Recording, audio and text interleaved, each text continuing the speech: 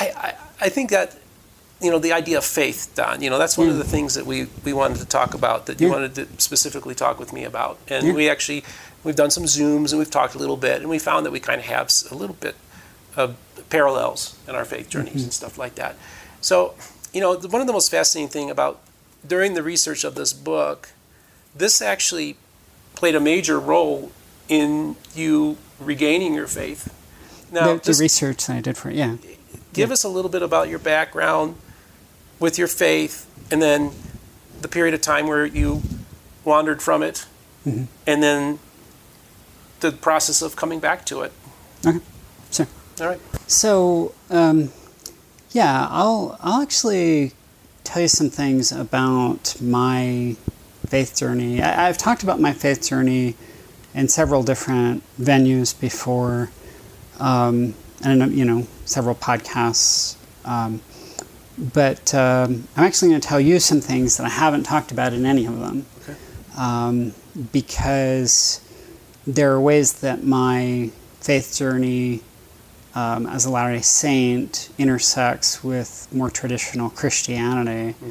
And since you are an evangelical Christian doing, research and book reviews on the Restoration, that fascinates me, for one thing, and it seems like a good, perfect setting to talk about some of those things. So, I came from, unlike a lot of people who do Mormon history, my family doesn't have deep roots in the church. No pioneer ancestors or anything like that. My pioneers were my parents, right? They were both converts, and we started out on the East Coast. My mom had grown up Southern Baptist, and when she was 9 or 10 years old, she'd answered an altar call in her church, right, and went up and accepted Jesus as her Savior into her heart, right? And several years later, but there were things about the churches that she went to that didn't sit right with her. Her dad was actually dying of emphysema and couldn't work, and so the family was poor. And when that collection plate would go around, she could tell how much it pained him, right, to not be able to put anything in. And so she decided she didn't believe in the collection plate, right? And she wondered a lot about, what about people who have never heard of Jesus? What would happen to them? She thought, God in His mercy, right, or Heavenly Father would surely do something for them, And so, when she was about 19 or 20, and 2 Latter-day Saint missionaries showed up, tracked out her and her sister, she responded very favorably to this, right? She embraced it. She would always say, years later, many years later, right? When I was grown, this was all before I was born. But she would say, when I was grown, emphatically, I didn't get my relationship with Heavenly Father and Jesus from the church. I brought that in with me, Wow. But I grew up, my first 12 years out in the mission field, right, outside of Utah. And then right when I turned 13, we moved to Utah.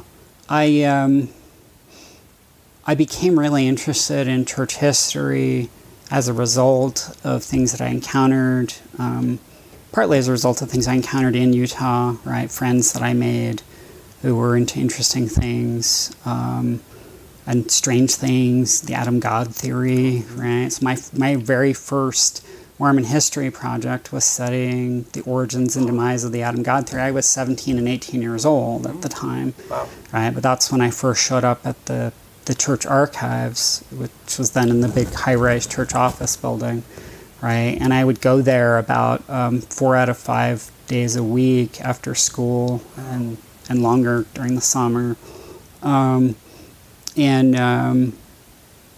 So I started looking at the original sources and trying to figure some things out for myself. I had a sort of spiritual awakening a little before that when I was like 15, and that was part of why I got so into church history. Like, we actually were studying the New Testament in seminary, and there were things in there that just really connected for me, resonated for me.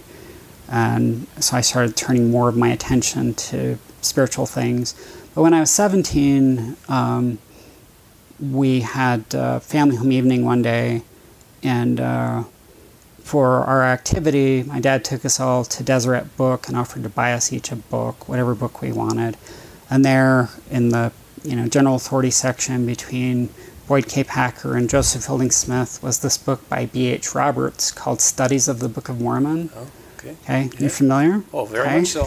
Love that book. So, B.H. Roberts says, for those who don't know, Studies of the Book of Mormon was never intended to be published. It wasn't published for over half a century after his death. It was a sort of devil's advocate case against the Book of Mormon so that Latter-day Saint scholars could figure out how to overcome these objections to the Book of Mormon's historicity before outsiders, critics, started bringing these objections, right, themselves. And so this book did not belong in Deseret. Somebody at Deseret didn't realize it was published by the University of Illinois. Somebody at Deseret just saw, they're publishing a new book by B.H. Roberts. He was a general authority, right? Like, I knew who this guy was, so this looked fascinating. I bought it, I took it home, I started reading, and, it was just like bowled me over, right? If this had been like anti-Mormon literature, right, they had some of it in the local library, I would have had my guard up when I looked at, but this is B.H. Roberts, right? And so I read, and it just threw everything up in the air for me. Up until that time, I had no more doubted the existence of Nephi than I had of George Washington. The one was just as real to me as the other, and I didn't have questions, in that regard. And suddenly that was all thrown open, and and then I started questioning other things. Well, what about Christ? What about God? What about life after death? I just wasn't sure on any of this, and so I became sort of semi-agnostic for a little while, but it was just through sort of through sheer will that I didn't actually become agnostic. I stayed just a little on the side of belief, And after a while, I was able to, just a matter of months, I think, was able to kind of calm down a lot of my questions and have things make a little more sense to me. I ended up going out of my mission, and I was called to Houston, Texas, so Bible Belt. And so I had not encountered a lot of evangelical Christians, like in a context at least where we would talk about faith, And then I did, right, very much. And I remember, talking with people about grace and works, and talking with people about being saved, and I was reading very intently in various scriptures, including the Doctrine and Covenants, and I was reading in, at some point, I don't know when I made this connection, I think it was actually before my mission, but I'm not sure. But I remember we were talking with an investigator once, and she asked us, so when you die, do you know that you will go to heaven, right? Well, so for people who are familiar with D&C 76, or maybe even if there anybody watching who isn't, right? This is like a vision Joseph Smith has of 3 degrees of glory, or 3 heavens, right? The celestial, the highest, the terrestrial, and then the telestial. So I noticed at some point that in the telestial, I put that on airplane mode, but I guess it had an alarm there. So in the, I noticed in D&C 76 that for the telestial people who go to the telestial kingdom, it said, "These also shall bow the knee and confess with their tongues that Jesus is the Christ, the Lord," or whatever, something like this. And I correlated that with in the New Testament, where it said, if you will, I can't remember the exact words now, believe in your heart and confess with your mouth that Jesus is the Christ, then you shall be saved. Mm-hmm. And so, as I understood the three heavens, or the degrees of glory, in the Doctrine and Covenants, it's not just that everybody gets saved just because everybody gets saved, ultimately, from eternal punishment, right? It's because ultimately, basically everybody accepts Christ, whether they accept Christ in this life or in the next, right? So people who go to the telestial kingdom, they're going to heaven. They're going to one of the heavens. They're not going to a place of punishment. But they're going, and the reason that they're ultimately going there is that in the end, they really did accept Jesus. Yeah. So I remember talking with this woman about being saved and so on, and as far as I understood, I was saved because I've accepted Christ, so I was going to be in any case in one of the three kingdoms within heaven, right? I remember also reading in 2 Nephi 25, I think it's 2 Nephi 25:23, where it says, Nephi says, "For it is by grace we are saved after all we can do." In the traditional interpretation, I'd heard this interpretation when I was growing up. This was used by Latter-day Saints in debates with evangelical Christians and so on, saying, well, we have scripture that says, we have to do everything that we can, and then grace makes up the difference, right? Mm-hmm. Now, at some point, fairly early, and again, I can't remember if it was in high school or if it was on my mission or what, but I realized that that's not what that passage is saying at all. That actually, if you look at that passage in its context, right, Nephi is emphasizing grace there. He's not trying to emphasize works. The whole surrounding passage is saying it's all about Jesus. Mm-hmm. And then he says, "For it is by grace we are saved after all we can do." So later, I started looking up uses of the phrase "after all we can do," okay, in databases, and most recently, in Google Books, right? And if you look for the phrase "after all we can do" in Joseph Smith's time period, it's used in a variety of things, mostly in religious literature, and it always means in spite of what we can do. It doesn't mean chronologically after what we can do. So, and that's how I had come to read it, right? That it's saying even with everything that we can do or might do or whatever, it's still actually by grace that we're saved. Okay. That's what that's saying. And so there are places where Latter-day Saints and evangelical Christians butt heads a lot, but where I'm not actually seeing fully why, There's similarly, in the Book of Mormon, there are a number of places where it uses the phrase relying wholly upon the merits of Christ. And in fact, in Moroni, in the Book of Moroni, so the Book of Moroni, if you look at it, it's really like the first church handbook of instructions. Okay, it tells here's who the officers of the church are, the different offices, right? Here's how you do ordinations, here's how you do the sacrament, here are the prayers, right? Here's how you run the church, here's what church meetings are for, here's what you do in them, here's you keep the names of the people who are baptized, and so on. And it says in Moroni 6 that the names of those who were baptized, their names were taken that they might be remembered and nourished with the good word of God, like keeping them something continually, relying wholly upon the merits of Christ. Mm-hmm.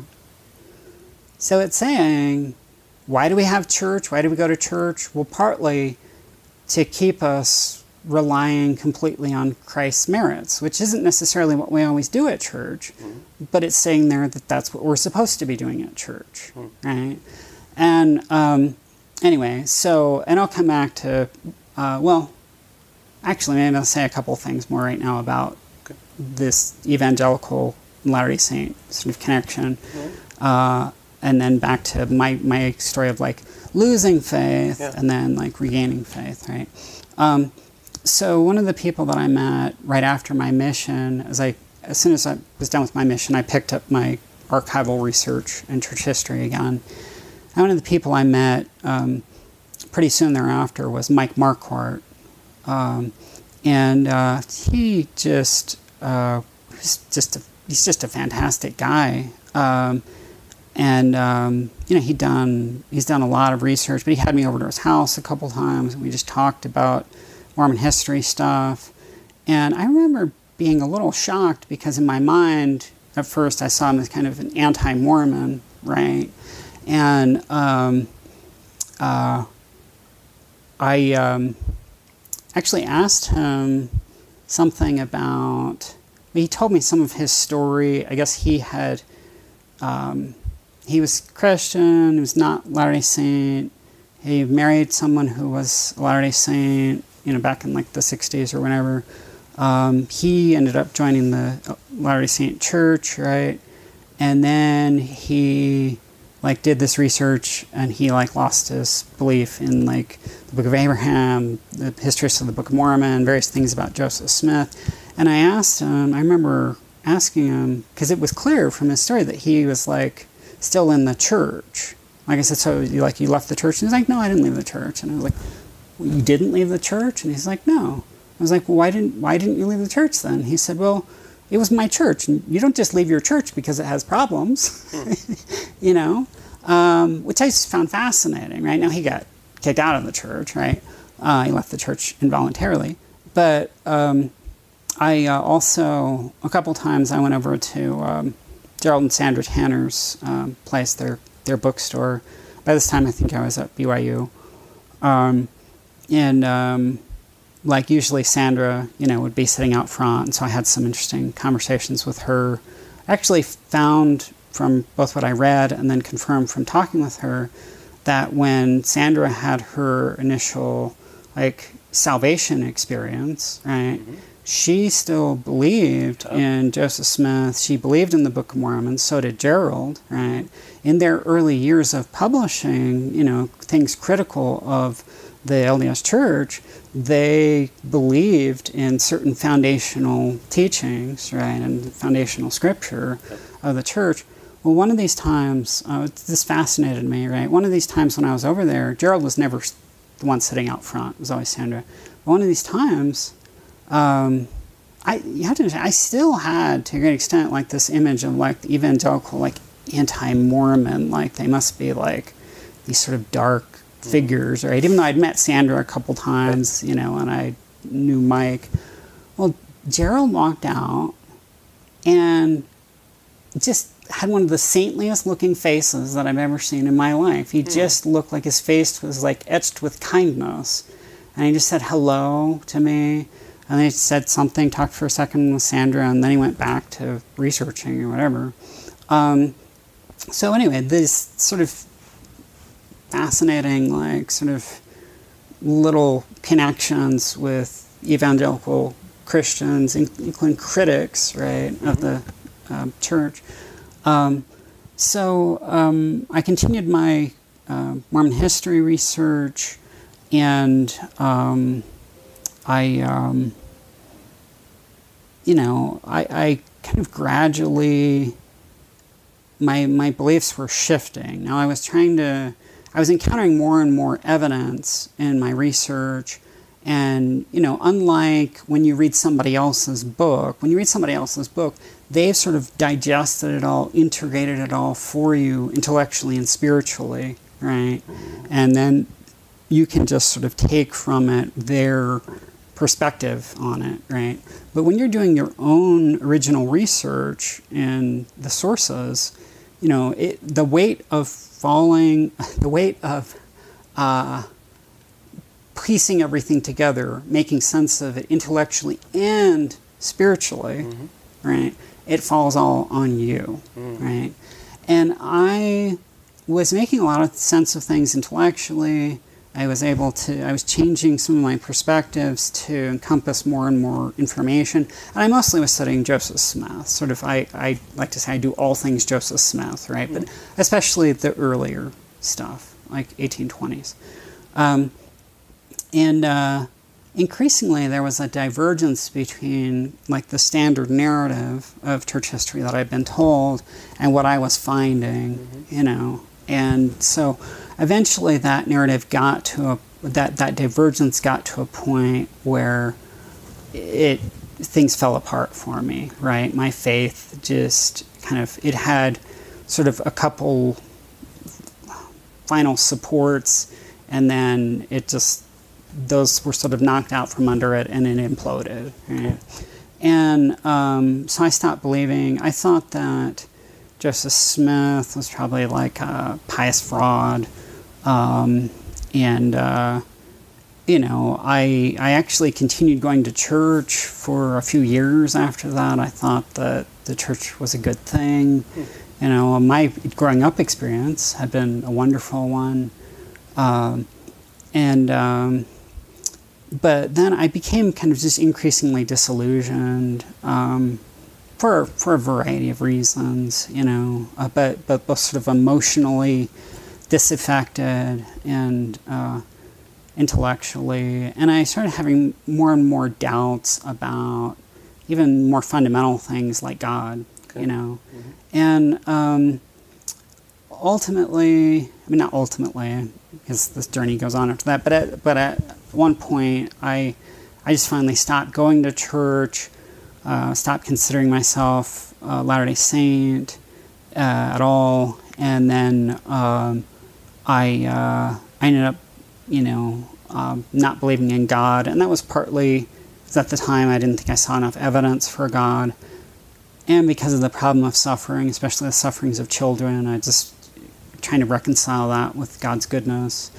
And so I decided I was going to leave the church officially. I felt that because at this point I was an atheist, and I had a desire to contribute to the Latter-day Saint community, but I didn't know how that was actually going to be possible. I thought the kinds of things that I'm finding in my research, at least the way that I was seeing them, they were not going to be contributions, right?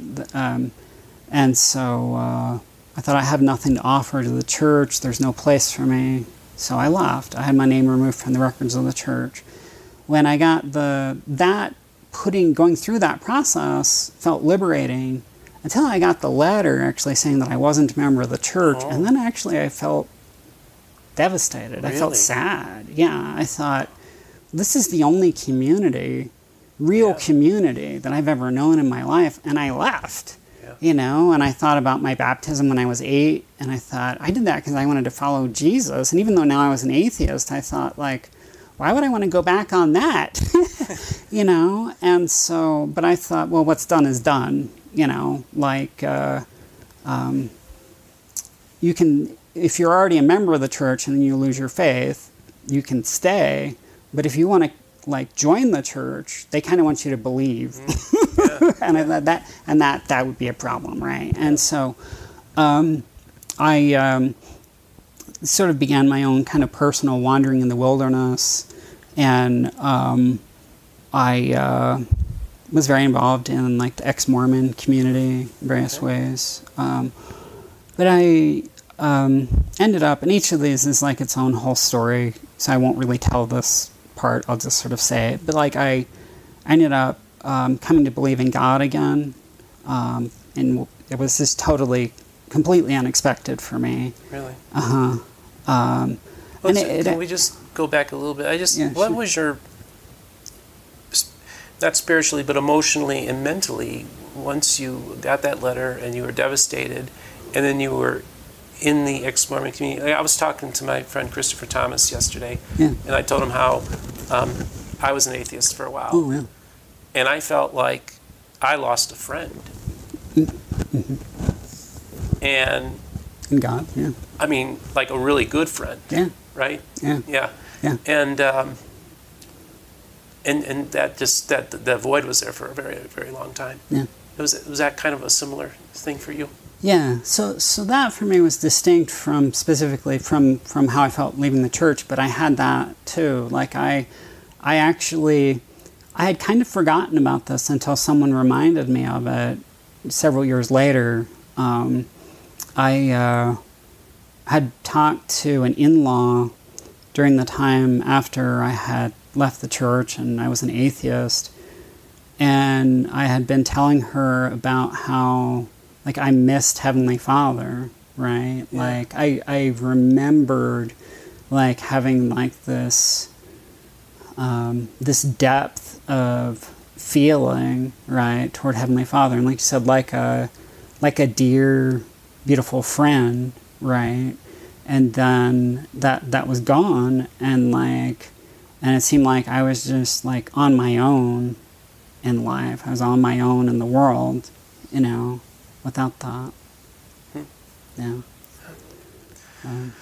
Well, yeah. So we were very similar. So it's a process that we're going through. And so you lost your friend, and then another terrible thing that happens when you stop believing is everybody you know who has died, they die again.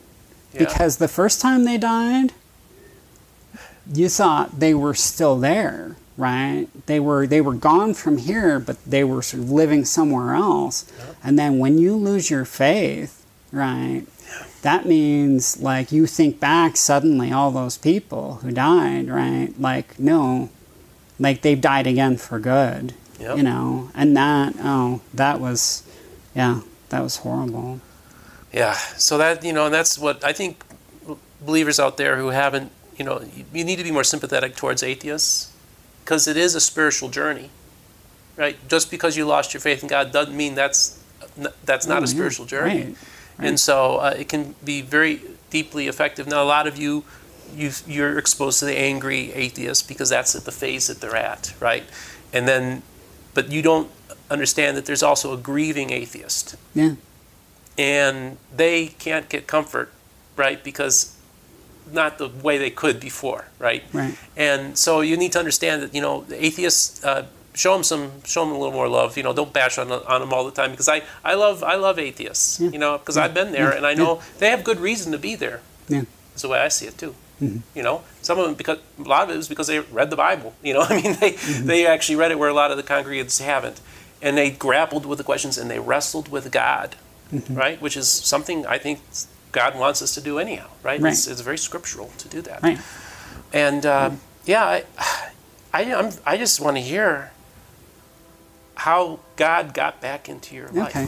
So as I go into talking about regaining my faith in God, I would actually like to say a little bit more, sort of piggybacking on what you were saying about sort of a more empathetic view maybe of atheists. Okay, so it was a really wrenching thing for me to lose my faith for a host of different reasons, and I really kind of did not know what to do with the fact that I had lost my faith. So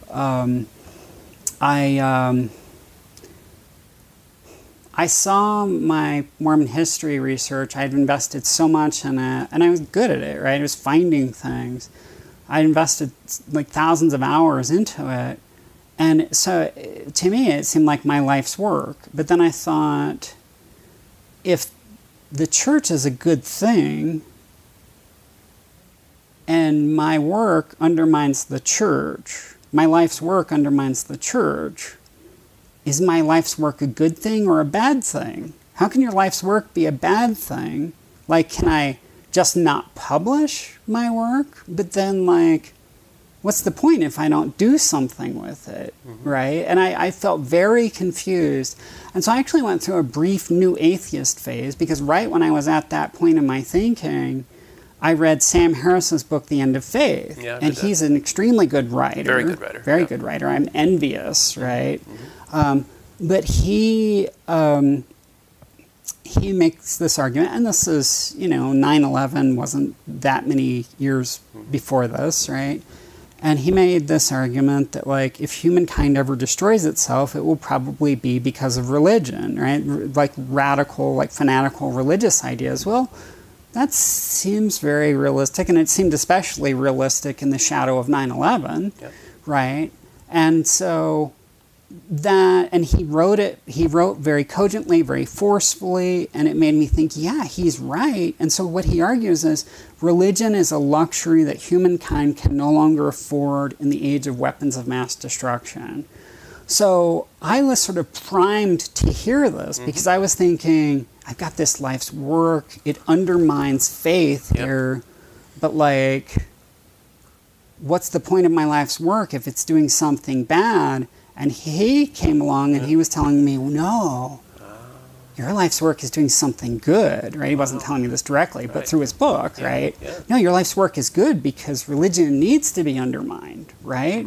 And so I thought, okay, yes, so, my work is meaningful, but I still wrestled inside with, like, I thought, okay, maybe it's good for the long run, but what about, like, people whose child has just died or something? Like, it's a good thing to, like, convince them that, like, no, sorry, you're never going to see your kid again, or,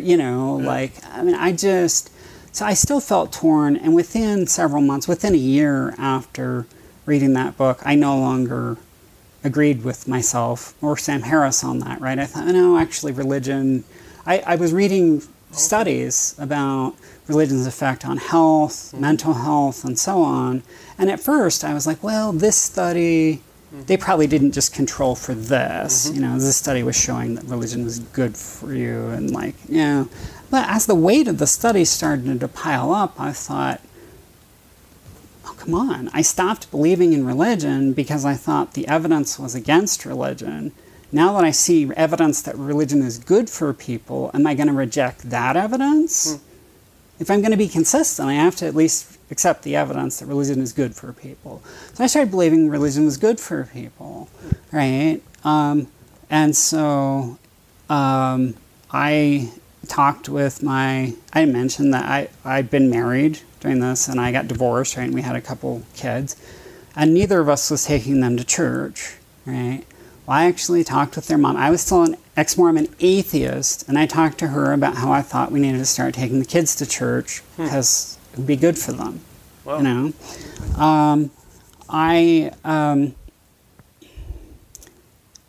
I wrestled a lot inside because I still felt, okay, I'm going to publish this work, and I know that, like, this will, like, I'll have things that will be difficult for people. And so some people, maybe the last, like the voice that they're going to have in their minds, right, from reading, right, when they lose their faith in the restoration, right, is going to be my voice. And so people are going to ask me, what do we do now? Yeah, right. And I don't know what to tell them. I don't know what to tell them. Like, I thought, I will have to become a much wiser, better person than I am right now so I can know something useful and constructive to tell them, So anyway, I'd been reading in positive psychology, and I became really kind of convinced of how beautiful and good gratitude is. I read a book by Robert Emmons on gratitude, and then I thought about, well, who can I be thankful to for like life and the world and so on? And I thought, well, I can be thankful to my parents, right, that I exist and so on. But I wrestled with having like a way to have a larger sense of gratitude. I wrestled with how to have a larger sense of meaning in life. Because ever since I was a teenager, the idea like life having an ultimate meaning had been just a huge thing for me, right? And I thought, is there any way to, without the supernatural, to have ultimate meaning in life? And I was reading in Skeptic magazine. Oh, yeah. You know this? Oh, I love that magazine. I still read it. So, edited by Michael Shermer, yeah. right? And so for those who don't know, it's part of the Skeptic movement, right? And Michael Shermer was a former evangelical. Yeah, as a young man, he As a was young an evangelical. So the skeptic movement, they are skeptical of anything supernatural, and they're kind of skeptical of anything that's not sort of like mainstream science as well, like alternative health. But they're skeptical of the supernatural for sure, ESP, or religious ideas, afterlife, anything that's not naturalism and sort of conventional science. And so I was reading Skeptic magazine, and there was an advertisement for a book called Biocosm by James Gardner, and the ad actually had an endorsement in it for the book by Michael Shermer, the editor of the magazine, right?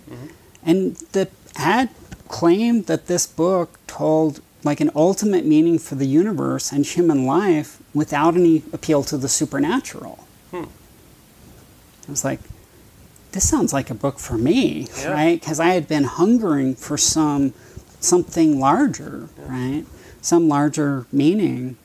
And I read it, and the author, he did this amazing job of laying out the case for the fine-tuning of the universe, for the existence of life. So this is where, like, if the universe is gravitational constant, we're just like one part in so many trillion or whatever different, like stronger, all the matter in the early universe would have clumped together into a giant black hole. If it were just that much weaker, like all the matter would have been dispersed sort of evenly throughout the universe with no galaxies, which means no stars, which means no planets with living things on them, right? And so, and then it's not just that constant. There are several constants of the universe that are like this. So he quoted from Britain's astronomer Royal, who is one of the co-discoverers of black holes, in a book that he wrote called Just Six Numbers, where this guy talked about the fine-tuning of the universe and estimated that the chances that the constants of the universe could be set in such a way, randomly set in such a way that we would exist, right? That any sort of conscious living things could exist in the universe was 1 in 10 to the 200th power. Now, if you understand how exponents work, like, I understand just enough about that number to understand that I don't really understand that number at all, right? The number of particles in the known universe is estimated to be 10 to the 80th power, okay? So, and he's talking about 10 to the 200th power, right? So, in other words, the chances of us, of a universe where life could be existing, you're playing the cosmic lottery. So you have to pick, out of all the particles in the universe, you have to pick the exact right one to win this lottery. But then that's not good enough. After that, that particle has a whole other universe in it, the same size, the same number of particles. You have to pick the right particle in that universe. And then it's still only a 10 to the 40th power chance, so that's 1 in like trillion, 1 in like 1,000 trillion or something like that. It's like, in other words, like it didn't happen. We're not here. Like if this was random, like so I was kind of blown away by the first half of the book where he's laying all this out. He even quotes unlikely people in making his case. He uses arguments from Richard Dawkins to undermine an alternative to like an explanation for fine-tuning that some naturalist had come up with, where there's a sort of selection processes through which baby universes could be born, and he shows how that's full of holes and assumptions. And like basically he showed that the problem of fine-tuning was so many orders of magnitude greater than I had ever imagined, and he'd taken away my personal explanation for the fine-tuning, which is the one he critiqued using Richard Dawkins, right? So then I was just totally primed for the second half of the book. So what's the answer? What's the solution? What's he going to tell me next? And so then his explanation is, our universe was fine-tuned for the existence of life by our distant descendants. Not ancestors, descendants. Okay? So he says time is a closed loop. So when the universe ends, apparently, it just goes to the beginning. This isn't, first of all, like, I believe that time is a closed loop and the future is going to cause the past, but also, that doesn't explain why the whole thing is here and like that in the first place. Right. And I remember thinking, he thinks this is more likely than God? I thought, I hadn't believed in God, but I didn't think that God was like preposterously unlikely like this, And so I was just sort of reeling. I had come to accept atheism as like the rational worldview, right? And so it had actually been quite difficult for me initially to accept being an atheist, because when I grew up, atheist was a pejorative. Especially my mom would talk about some people as atheists, and to her that meant that they had like no moral center, kind of, and so for me to accept a few years earlier the label atheist had been difficult. Well, now it became difficult. I started believing in God, and it became difficult to leave the label of atheist because I had associated so much with this is the rational thing to be, right? And so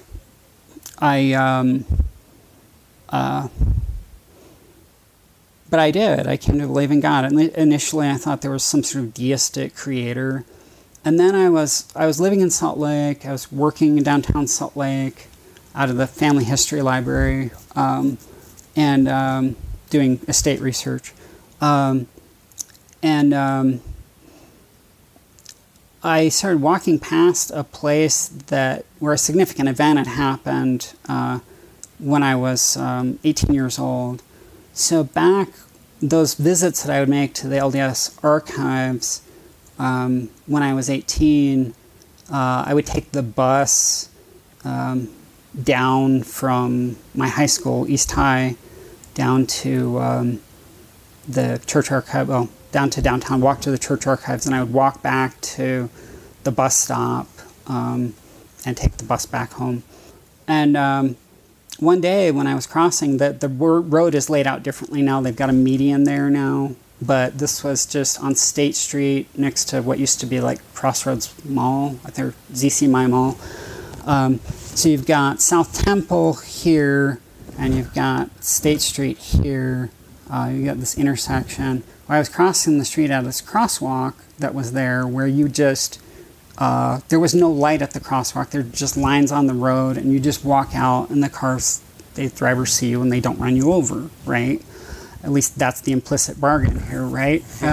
And so I had crossed this crosswalk a couple hundred times before I knew the drill, right? So I was about to step off the curb onto the road there, and I had a voice in my mind say, don't go out in front of that car, right? And there was a car that had just been rounding through the intersection from South Temple, it was like, they don't make these anymore. It was like a big boat of a car, like an Oldsmobile or a Buick or something huge, right? Like 2.5 tons of steel.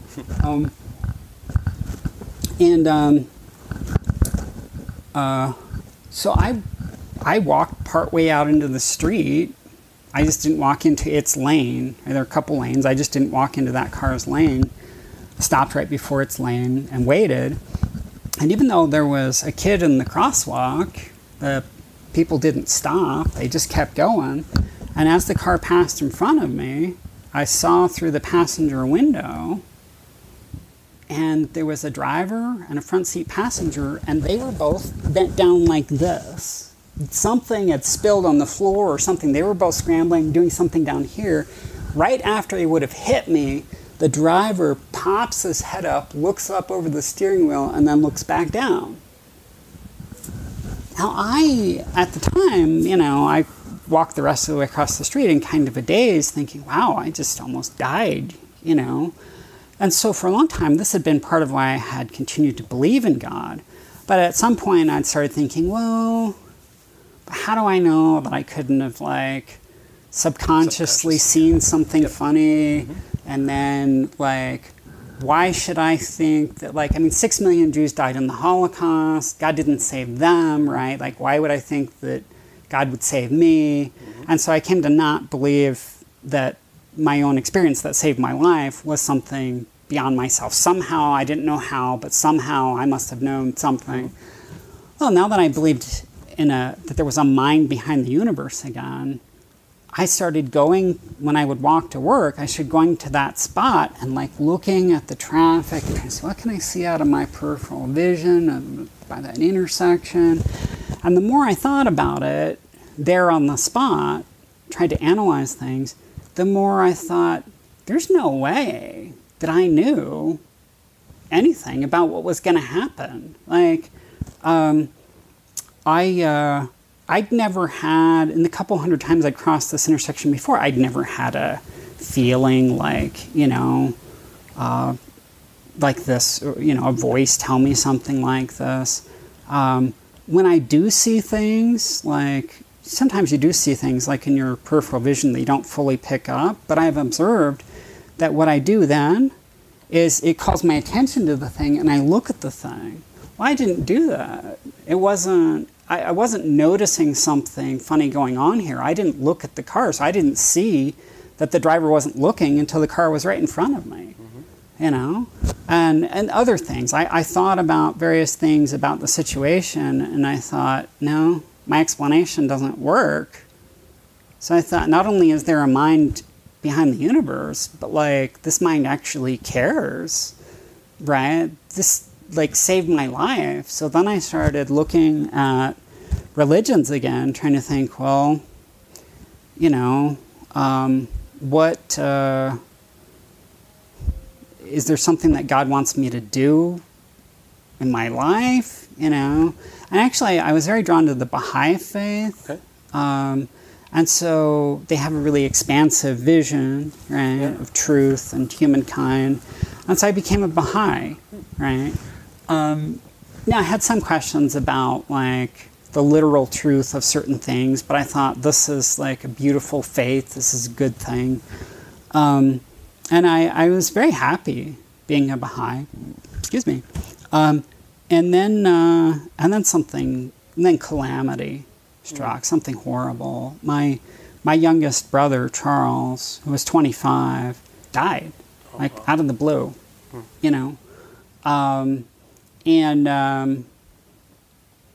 I saw him the night before he died, right? And we talked, and then the next day, he was just gone. And officially, there's actually never been any explanation. They did it. They did an autopsy. They did a toxicology, right? He's gone. And so his funeral, his viewing, was the saddest thing that I have ever seen in my entire life, right? There wasn't one person in that room who wasn't just completely torn to shreds, right? This was someone, it's common when someone passes away, it's common to talk well of them. Everybody talked well of Charles before he died, because he was just such a kind human being. He loved to make people happy. And so at his viewing, I looked at my brother's body, and my view of the afterlife was really hazy, right? Very vague. There is a Baha'i view of the afterlife. I wasn't very well schooled in it, but I knew that it didn't involve a resurrection. So I thought, well, the last time I'm going to see my brother's body, hear his voice, I've already had the last time I'll ever hear him. This is the last time I'll see him.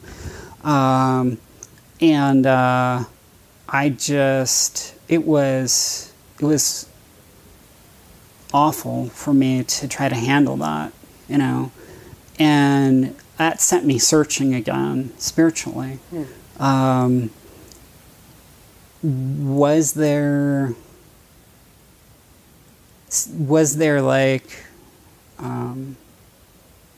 something that had actually been revealed by God? Was there such a thing as a resurrection, right? Like I'd once believed in. And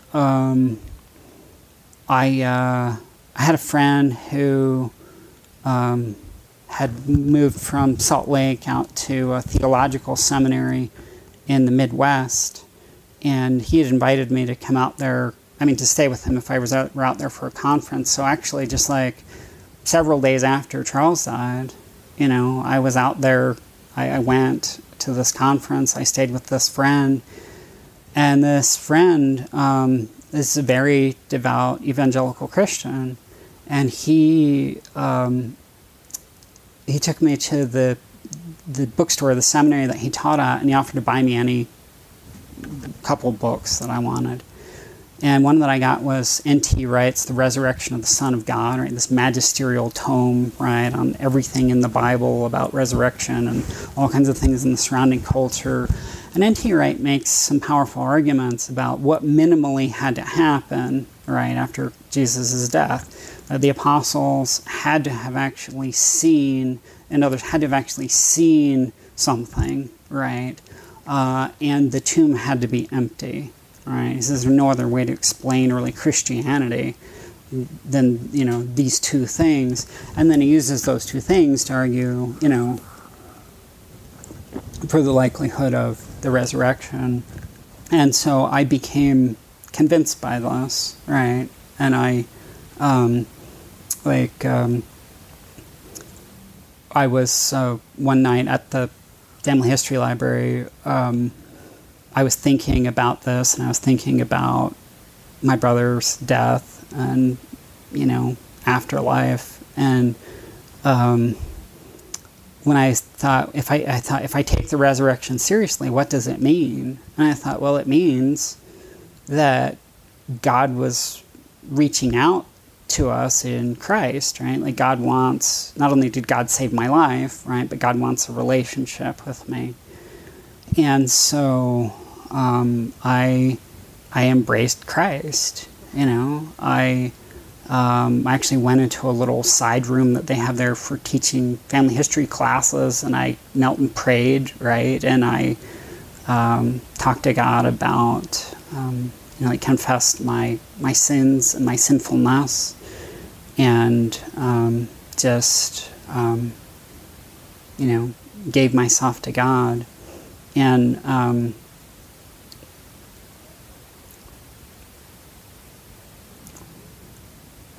on the way home, walking home, I think I might have been walking past the Cathedral of the Magdalene, actually, somewhere near there. I lived up in the avenues.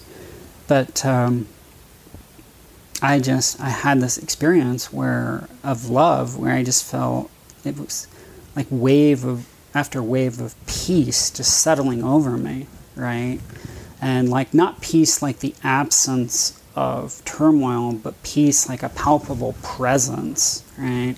And the phrase actually from the King James Bible that I knew, right? The peace that passeth understanding came to me, and that was what I felt, And so I started reading the New Testament, right? I had this friend actually had sent me like a translation of the New Testament. Another friend of mine from when I was growing up, who'd become a very devout evangelical Christian, had sent me a study Bible, which I started reading, and and as part of pursuing my life in Christ, I remembered earlier in my life, like when I was at BYU, when I would read in the Book of Mormon things about, like, relying wholly upon the merits of Christ and so on. And so I thought, I felt that I knew that Joseph Smith had just come up with the Book of Mormon. By the way, my view of Joseph Smith at the time, my model for him was like opportunist. I thought he was an opportunist at this point. And so I thought, well, I know that, Joseph Smith was a scoundrel, but there are amazing things in the Book of Mormon, so maybe I'll read the Book of Mormon some. And I did. I started reading parts of it devotionally, and then I got really confused. I was like, what am I doing? This doesn't make sense. And so I went back at that point for a master's, and I started getting involved in like campus Christian events up at Utah State. To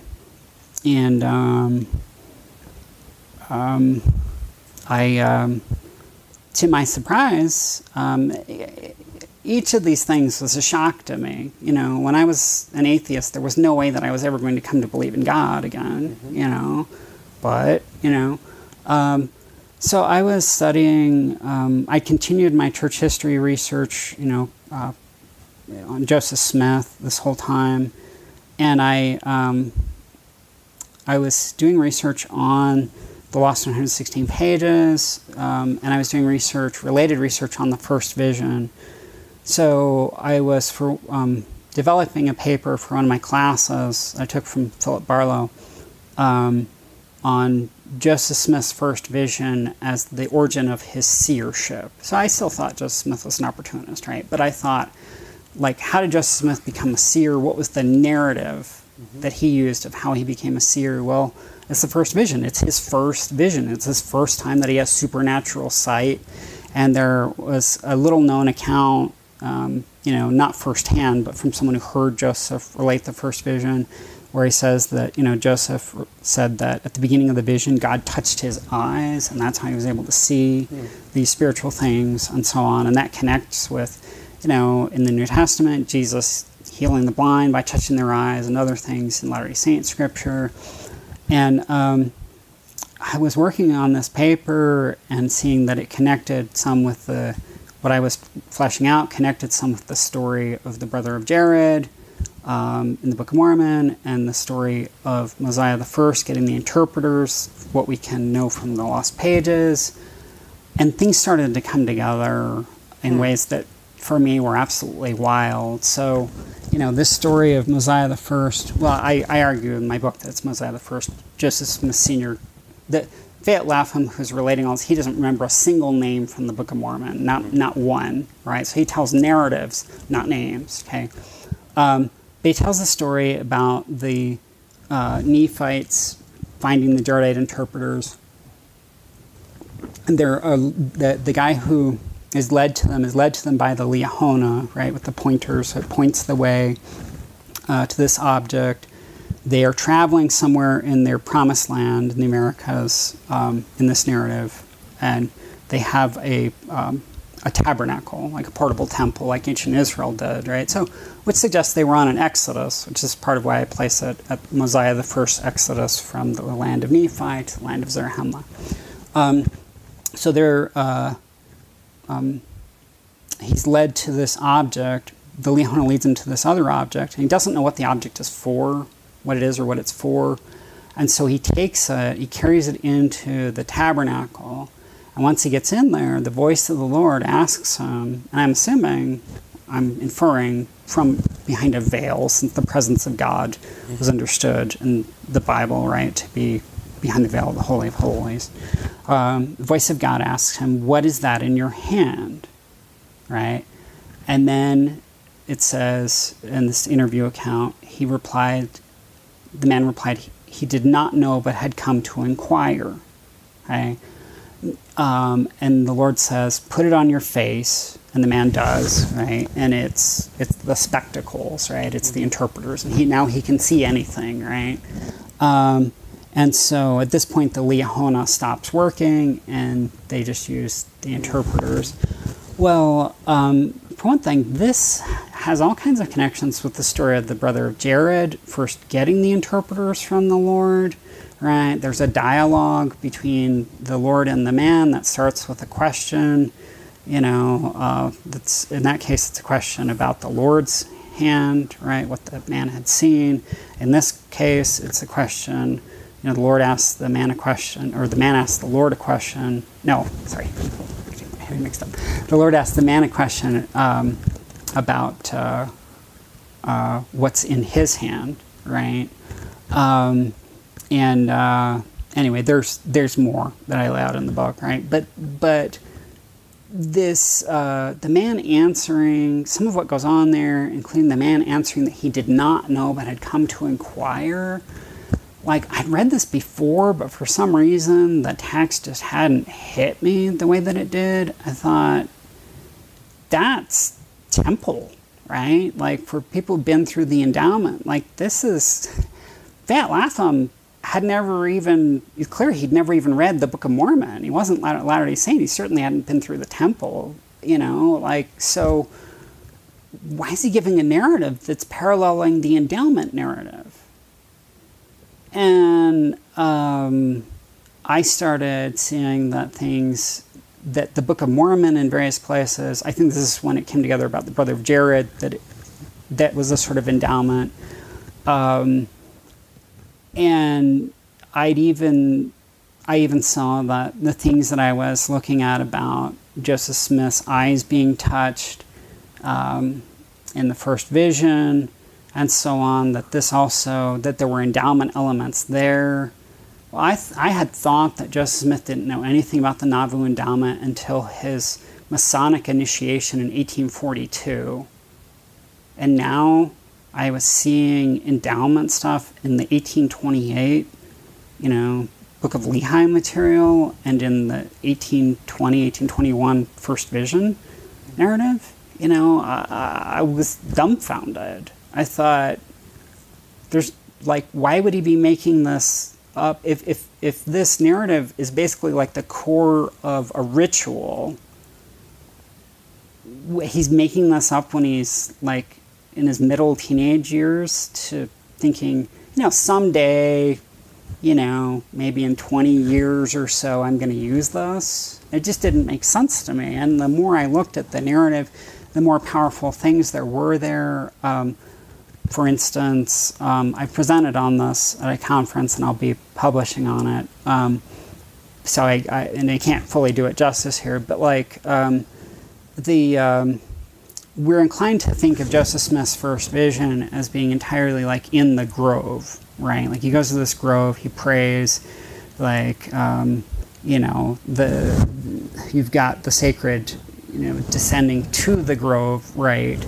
And then, Joseph is there for this experience. But Joseph says things that suggest something bigger, that the experience may not be confined to this little patch of woods. He says things about how my mind was taken away from the objects which surrounded me. He says, at the end of the experience, he says, when I came to myself again, I found myself lying on my back, staring into heaven. Those don't sound like it's just all within this physical space, right? It sounds like spiritually he's taken away from this space. And then I was reading a sermon that Joseph gave in 1843, where he talks some about the first vision. And while he's talking about the first vision, he also throws in something about, any man who has gazed into the heavens knows, that there are three grand personages there who hold the keys of power, or something like this, right? And I thought, well, he's connecting his first vision with gazing into heaven. He's saying he has a heavenly ascent at the time of his first vision. So at the beginning of the Book of Mormon, you've got Lehi has his own first vision experience. And what is that experience? Well, a pillar of fire comes down from heaven and rests on a rock. And then Lehi gets transported up to heaven where he sees God sitting on his throne. Well, in Joseph's earliest account of the first vision, he actually says that the pillar of, what he later calls a pillar of light, he initially calls a pillar of fire. This is, of course, taken from Exodus, right? But the pillar of fire comes down to earth, right? Well, I think implicitly here, then Joseph has a heavenly ascent, then Joseph is taken up. And so what I started to see is this is the whole gospel plan, like the whole plan of redemption in miniature, right? So like the early Christians, right, like Athanasius formulated it this way, said, God became man in order that man might become God. So here you've got, God is coming down to Joseph Smith's level to raise Joseph Smith up to God's level. Well, that's the whole plan of redemption. That's what Jesus came to do, And so I started thinking, wow, there are powerful things here. I realized I'd left the church thinking I have nothing to offer. That seemed clearly wrong. And so I started sort of rethinking my own experiences in the church, right? Like, had this worked in my life, and it had. And so I initiated a process of returning to the church. It happened really fast.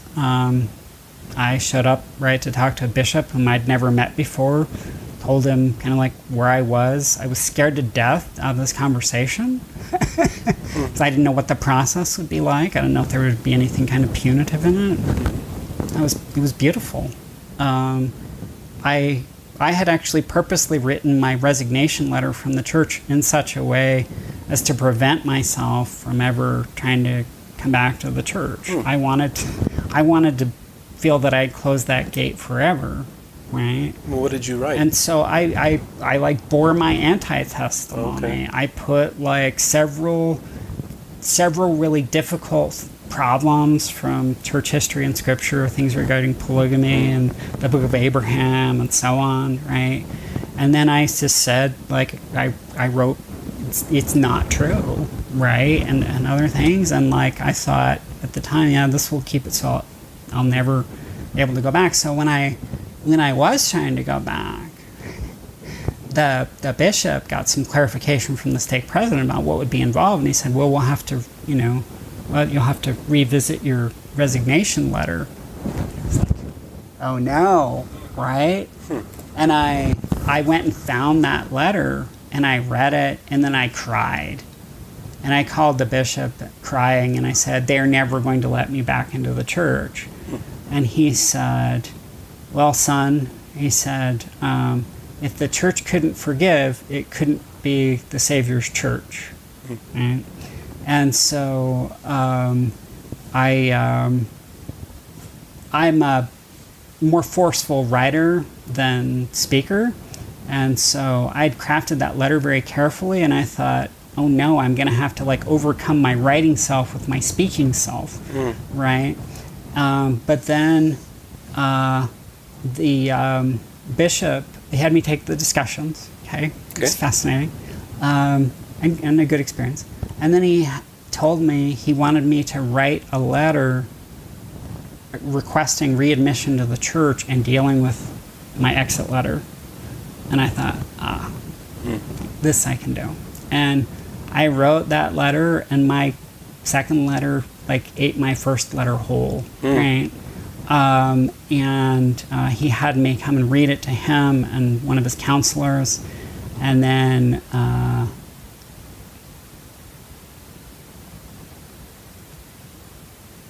he immediately extended an invitation on behalf of the church for me to be rebaptized. And I was, I think it was the next Sunday. And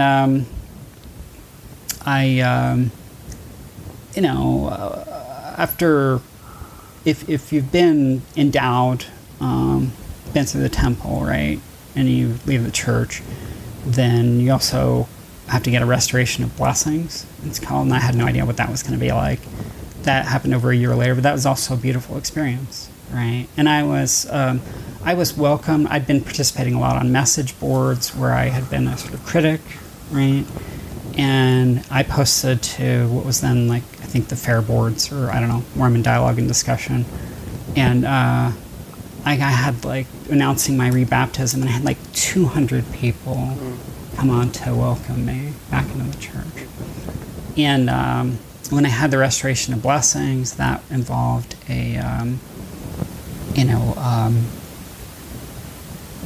stake president just getting a letter from the first presidency that said, quoted the Doctrine and Covenants saying, to him that repenteth, I remember his sins no more. And then, gave me a kind of blessing, right? And pronouncing that my blessings were restored and so on. And then when there's a restoration of blessings, they actually take that person's church membership record and they put their original baptism date back on it, so that, because it's going to have your original endowment date and so on, right? So if it had a later baptism date, people would know that you had been excommunicated or resigned, right? They'd know you'd been out of the church for a while. But they put back your original baptism date, so if I moved to a new ward and didn't tell anyone, that I'd been out of the church, no one would ever know the difference, right? And so the church, really does believe in forgiveness, So, yeah. I tell you, Don, thank you so much for sharing this with me. I really appreciate it. And there's a lot to digest as an evangelical because I'm kind of thinking, wow, you re-embraced the whole thing. At first I was thinking, well, he got through the Book of Mormon, but then you got back into the endowment, and then you did the exaltation, becoming like a god. It's like you re-engaged everything, brought it back in. Yeah. And that's so fascinating. I see a lot of things differently, and that's exactly how it should be, right? I think that there are some people who think that I left the church and then went back to seeing things exactly the way that I had seen before I left the church. If you study anything for thousands of hours, if you engage with anything in any way for thousands of hours, and you come out seeing it exactly the way you saw it before, you're doing it wrong. Yeah, exactly. Right. Yeah. You're doing it wrong. Yeah. So, for instance, when you talk about exaltation or deification, I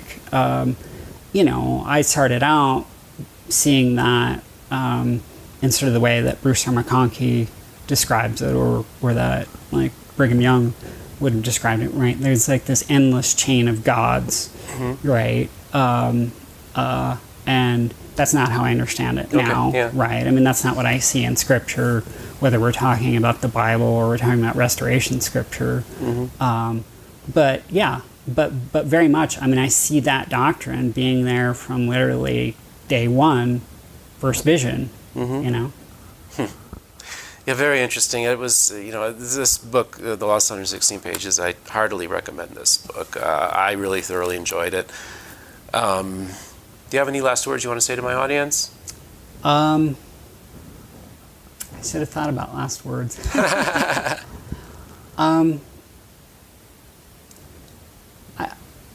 I guess so, yeah, because I think that people deal with all kinds of faith journeys and faith wrestles, and they go all different directions, right? And I think that a couple things, maybe for one, just kind of in the direction of what you were saying earlier, Steve, of like tolerance, right? Like, you don't really know what other people are going through. There were people when I was outside of the church and I was on the message boards who they thought that I was there for sinister purposes, you know, trying to destroy faith or something, you know, and they thought I was like a bad person, basically, and they would have totally given up on me, right? No, there were some people who weren't like that at all, right? But like, you know, don't let's not give up on each other, and don't give up yourself, right? Like, wherever you're at in your journey, right? It doesn't mean that that's like the final stop. You know, there's a tremendous amount to learn in this world for all of us. I don't know what I'm going to learn, you know, but keep going. Keep going. All right.